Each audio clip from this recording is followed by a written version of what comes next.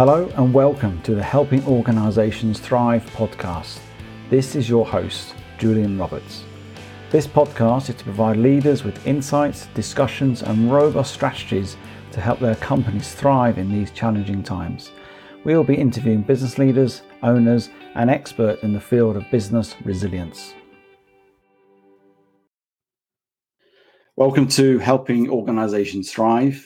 Today I have the pleasure of Deborah Coviello on the show today. Welcome, Deborah.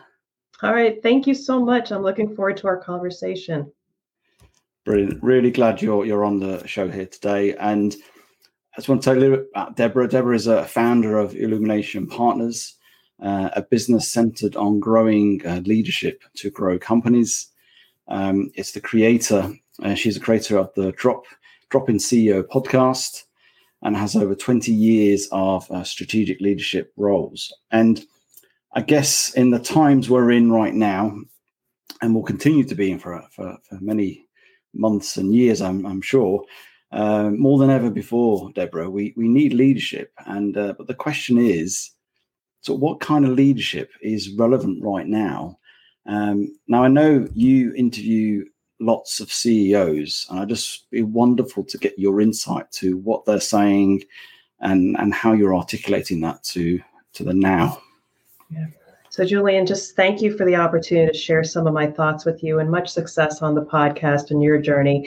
Before the show, we were talking about how much we enjoy connecting with our audience. So I look forward to being able to support you and connecting in the right way. When I think about all the people I'm interviewing on my podcast and based on my experience, I wonder if it's simply I gravitate towards these types of leaders, or this is what I'm seeing out there. And I actually named my course around this: human-centric leadership. Human-centric. I keep hearing the words about humans first, servant leadership. How can I remove barriers and serve my people? This is the difference between managers and leaders. Managers can technically do the work. They can jump in and save the day, manage any crisis. But at the end of the day, is the organization any better for it? And true leaders versus managers are supposed to leave a lasting impact, not only on the teams that we support, the customers that we support, but ultimately being memorable and leaving a legacy. And because we come and go, and we should come and go, we need fresh set of eyes on circumstances. But while we're there, the leaders that I speak to are working to elevate their people on their team. So trying to work with their mindset, understanding how to interface with others, understanding people's gifts that they bring when they show up at work, everybody wanting to do a good job, and developing those essential skills to not only elevate themselves, have a voice, know what they stand for, and I guess achieving the results of the organization through people, with people, because ultimately they're going to remember you for that, and they're going to be a better place to survive not only the day today and the next crisis. So human-centric leadership is what I see as prominent in what is needed today. I mean, obviously, we are obviously humans, and I get that. And do you not think that's what's been happening for many years, or do you think that people have been so caught up with, I guess, the financials or the profits or the operational side? Has human side not been there already? I mean, or do you think it's been more put into the forefront because of the recent crisis? It's interesting, and I'd love to respond to that question in that it could be a matter of circumstances, the circle of communities and leaders that I've been around, or maybe it is everybody.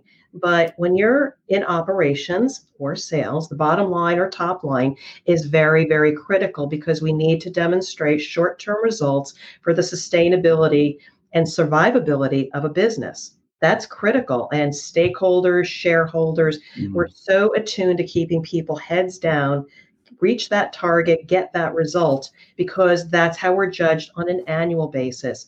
But I have not seen it in many organizations, but there is light, because I've interviewed some culture leaders that really, if we were to lead in how we manage people in developing their personal skills, team skills, leadership, strategic skills, developing those skills are an investment in the future.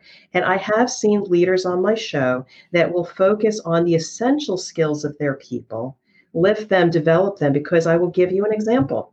I am mentoring somebody very special to me who I met through the American Society for Quality, very talented technically and wants to move up.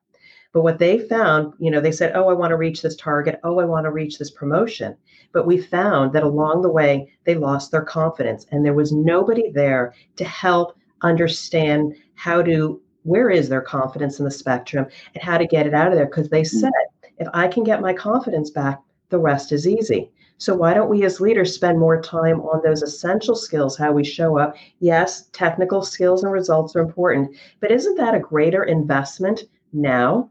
And bringing that to the forefront in our performance evaluation process, make it daily, weekly, more routine than a single event or twice a year. I wonder, would we get better economical results for everybody? Yeah, it's interesting because, I think for years I've always heard the sort of slogan of, our people are our greatest asset. And I believe it to be true. I really do believe it to be true. But I've not in many organizations I've worked in personally over time experienced that.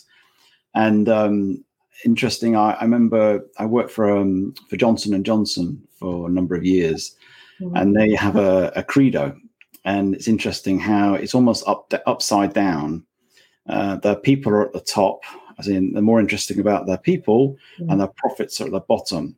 And it's funny, this is over nearly 30 years ago. And at the time, it probably didn't really sink in to the magnitude of how powerful that really was, really. Because actually, if you focus on the people and you develop the people and you give the resources and talent development and everything along the way, the bottom line will follow.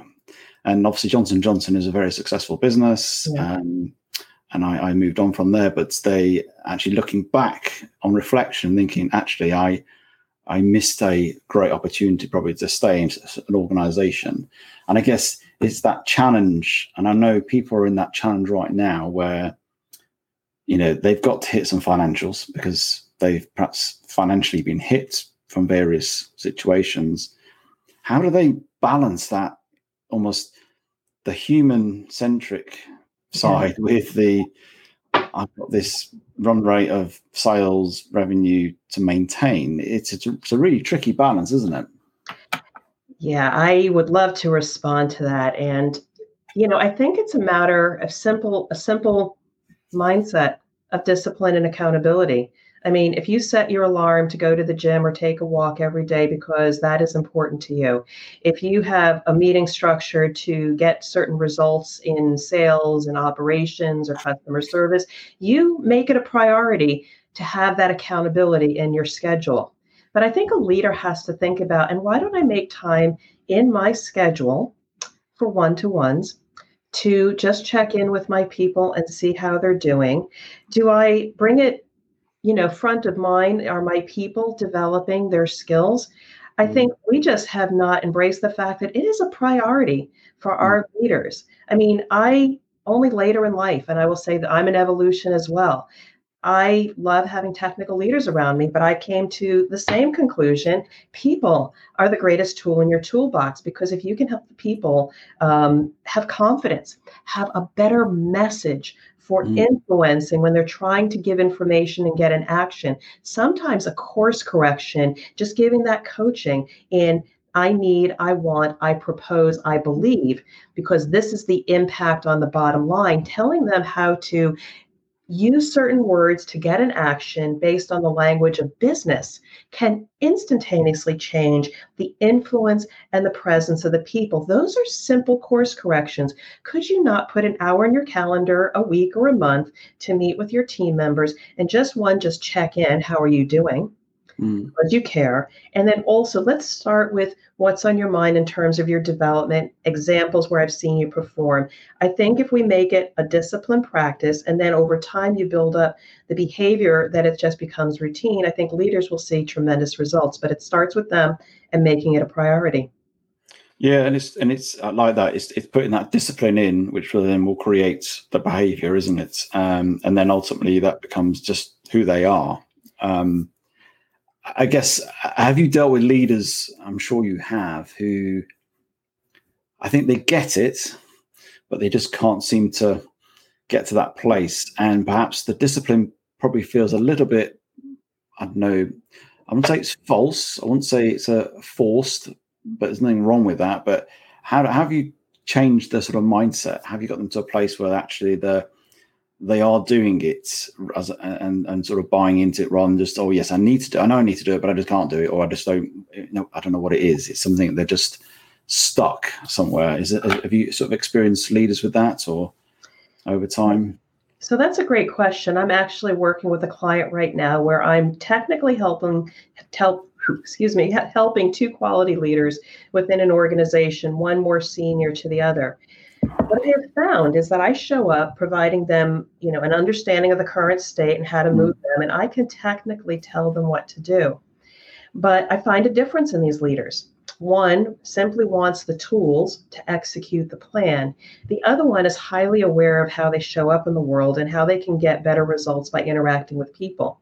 These two leaders, even though I've asked the same questions, hey, how are you feeling? What kind of impact? How can I help you? Do you have any conflict or barriers? This person wants to know how they can have greater impact. So it starts first with a leader to have the awareness that I can't keep doing the same thing. I need to do something different. If they don't have that awareness, I can keep providing them feedback. Have you considered this way of presenting this information? If they're still focused on the task, I'm not able to influence them.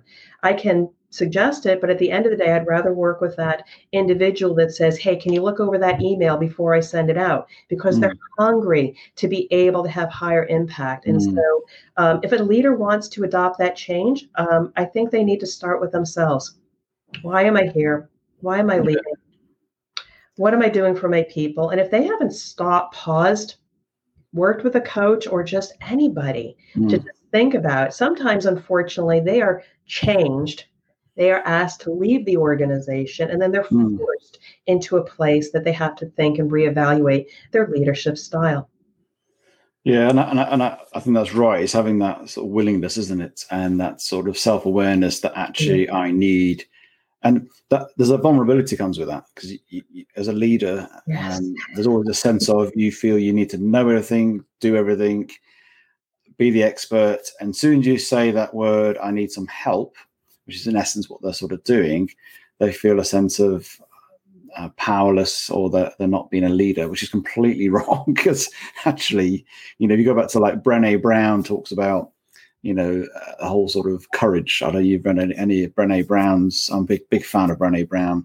And the whole courage piece is all about that sort of vulnerability where you step into the arena without a sense of success or failure. As in, you don't know what's going to happen. There's that sense of unknown. And that's true leadership. That's being courageous, where you're thinking, I'm just going to step there because that's what I need to do, without that sense of, I know everything.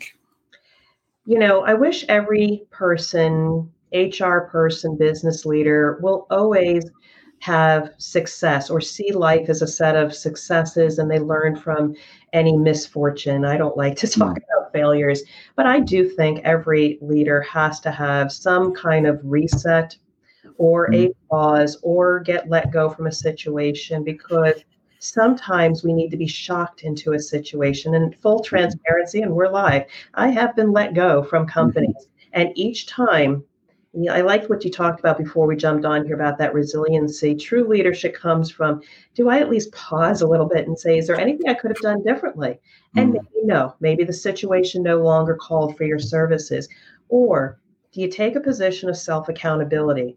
Don't blame anybody else. Is there one thing or many things we could have done differently to be more aware about our impact? I would absolutely suggest think about yourself first before pointing the finger in other directions. Personal accountability, having a time to reflect on your leadership style, is actually a good thing to restart and continue to be successful. I really like that. I really like that sort of accountability, because often when we get let go or something doesn't happen, there's a sense of actually If you create an accountability and you create a sense of self-awareness that comes from that, you start to become a bit more resourceful of the situation. And actually in that reflection, you can probably gain tons of insight to why and whatever, and that will build. And it's not about looking back and on the doom and gloom of the negative, but actually using that as a stepping stone for that going forward, which is obviously where you build resilience. But I think it gives that wake up call to actually you weren't quite doing it for whatever reason. I've been in a situation as well where it's not been quite right. And actually on reflection, you go, that is why I didn't see it at the time, but now I see it and I'm going to learn from that. And that's really important. And I think that going back to the human centric leadership, it's always a challenge. And I've worked for organizations and I've worked for CEOs who on the P&L, very successful. However, I've created cultures that is just dreadful. And it's really hard to penetrate that because they would deem themselves, they're being successful because they're hitting the numbers, the revenue, the target profit. And from their point of view, and then there's lots of people leaving, culture's awful, everything's disengaged. And it's really because it's not always the case that where the culture's bad and there's negative impact. Actually, there can be successful leaders out there in terms of success, as in making the money, but actually they're not very human centric and they're not very focused on the people. And it's always a challenge, I find, to cut through to that and get to that place because, to hold the mirror up when their KPIs are literally, well, I'm doing okay, aren't I? Well, actually, you're not. If you want to go there, you can continue to operate that way. We elevate leaders that get the results. And yes, there are many leaders that work really hard, and maybe they're also doing it through their people. But what happens in a time of crisis? You lose a major customer. There's a pandemic. People are scrambling to get the results. And those superstars may not be as great as we thought because in crisis, you need to bring people together to try to keep the supply chain going to satisfy the customers. And in a great culture, even if they know maybe they're going to lose their job, but you've got great leadership, people will come together, your customers will be satisfied, no disruption to supply chain, versus those that didn't take the time to check in. Are my leaders modeling the right culture? Because if you don't invest now before you have a problem, when you have a problem, it's going to manifest itself in a tsunami of problems, and that's how companies go under. I have been fortunate in my business to work with business leaders that were essential services that continue through the pandemic. And yes, they've got to scramble, but the people rally. Even one of the sites shut down, but they knew that. They rallied until the end and continue to service the customer. Those are human-centric leaders, the ones I like to work with. Some of the others that were just results oriented, they're letting people go. And maybe they should have had a crystal ball a little bit earlier, invested in their leaders with consulting services just to check in. Is there anything we need to fine tune? Or maybe we leave ourselves vulnerable and discover something that maybe we didn't acknowledge in the leader. Yeah. What do you think? No, I think, and the word that pops into my head is that being human centric is sustainable. It creates a sustainable model, sustainable leadership. When you get hit by adversity, whatever that may be, pandemic or loss of business or challenges in the marketplace, having your people engaged, who are trusted, and you're empathetic and you're open, and all those factors will galvanize and come together. And I agree with you, being human centric makes that sustainability rather than people just jumping because there's no engagement and thinking, the ship's sinking, I'm off. But actually, no, we want to pull together. Is there anything else you want to add to that in terms of that sustainability piece? Well, there's a few things. I just want to cite, first of all, I have the good fortune of working with amazing business leaders, ones that I bring on my podcast, but also my consulting business. It may be just a matter of gravitating, but I will tell you, we need a few more business leaders out there that just have that awareness that let me do a health check now on my organization. Do I have the right culture? Even if I'm doing fine in business, are my leaders set up for the future. We can also connect with HR leaders, because sometimes a great HR business partner has the pulse of the culture. And if they just want to provide some extra value to their leadership team, they might be able to suggest, let's just check, let's evaluate our values. Let's do a 360 to whatever, go deep and wide, and not just a paper survey, but something intimate to really tease out how people are thinking. Do they enjoy the work, et cetera? I think that's so incredible. And if I could just add one more thing, we address issues, process improvements in organizations through people, process, and tools. So traditional, and it does work. But I think when a true human-centric leader, when they come together, new teams, growing teams, integrated teams, they need to think a little bit beyond that. Think about the pride that people have, the intellectual property that they bring forward from their previous job and work, understand those treasures, and understand their past. And I equate that to their culture, because we're diverse. We have multi-cultures coming together. Leaders need to assess the landscape on the treasures and the past of the people before we even start going into a situation to solve a business problem or move the business forward. Those are some things that I've been talking a lot in my talks, and I just wanted to share that with your audience. No, that's great, and I appreciate that. And I thank you for your talking about human-centric. I'm all for it. I think it's the way to be, focus on people, focus on being empathetic and vulnerable. I think that's the way we need to lead right now, and to galvanize teams. So, Deborah, how can people get in touch with you in terms of if they want to get involved in your services that you offer? So thank you for that. And this has been a great conversation. Much success on your podcast, and look forward to seeing our conversation and sharing it with all of our followers. I am very active on LinkedIn, Deborah A. Coviello. My website is dropinceo.com, and then you can go to my contact page. Would love to connect with people. Just have a conversation. It starts with building those connections, human-centric, and then we can just see where support and collaboration goes from there. So just thank you for this opportunity, and continued success. Brilliant. Thank you, Deborah. I appreciate that. All right. Thank you.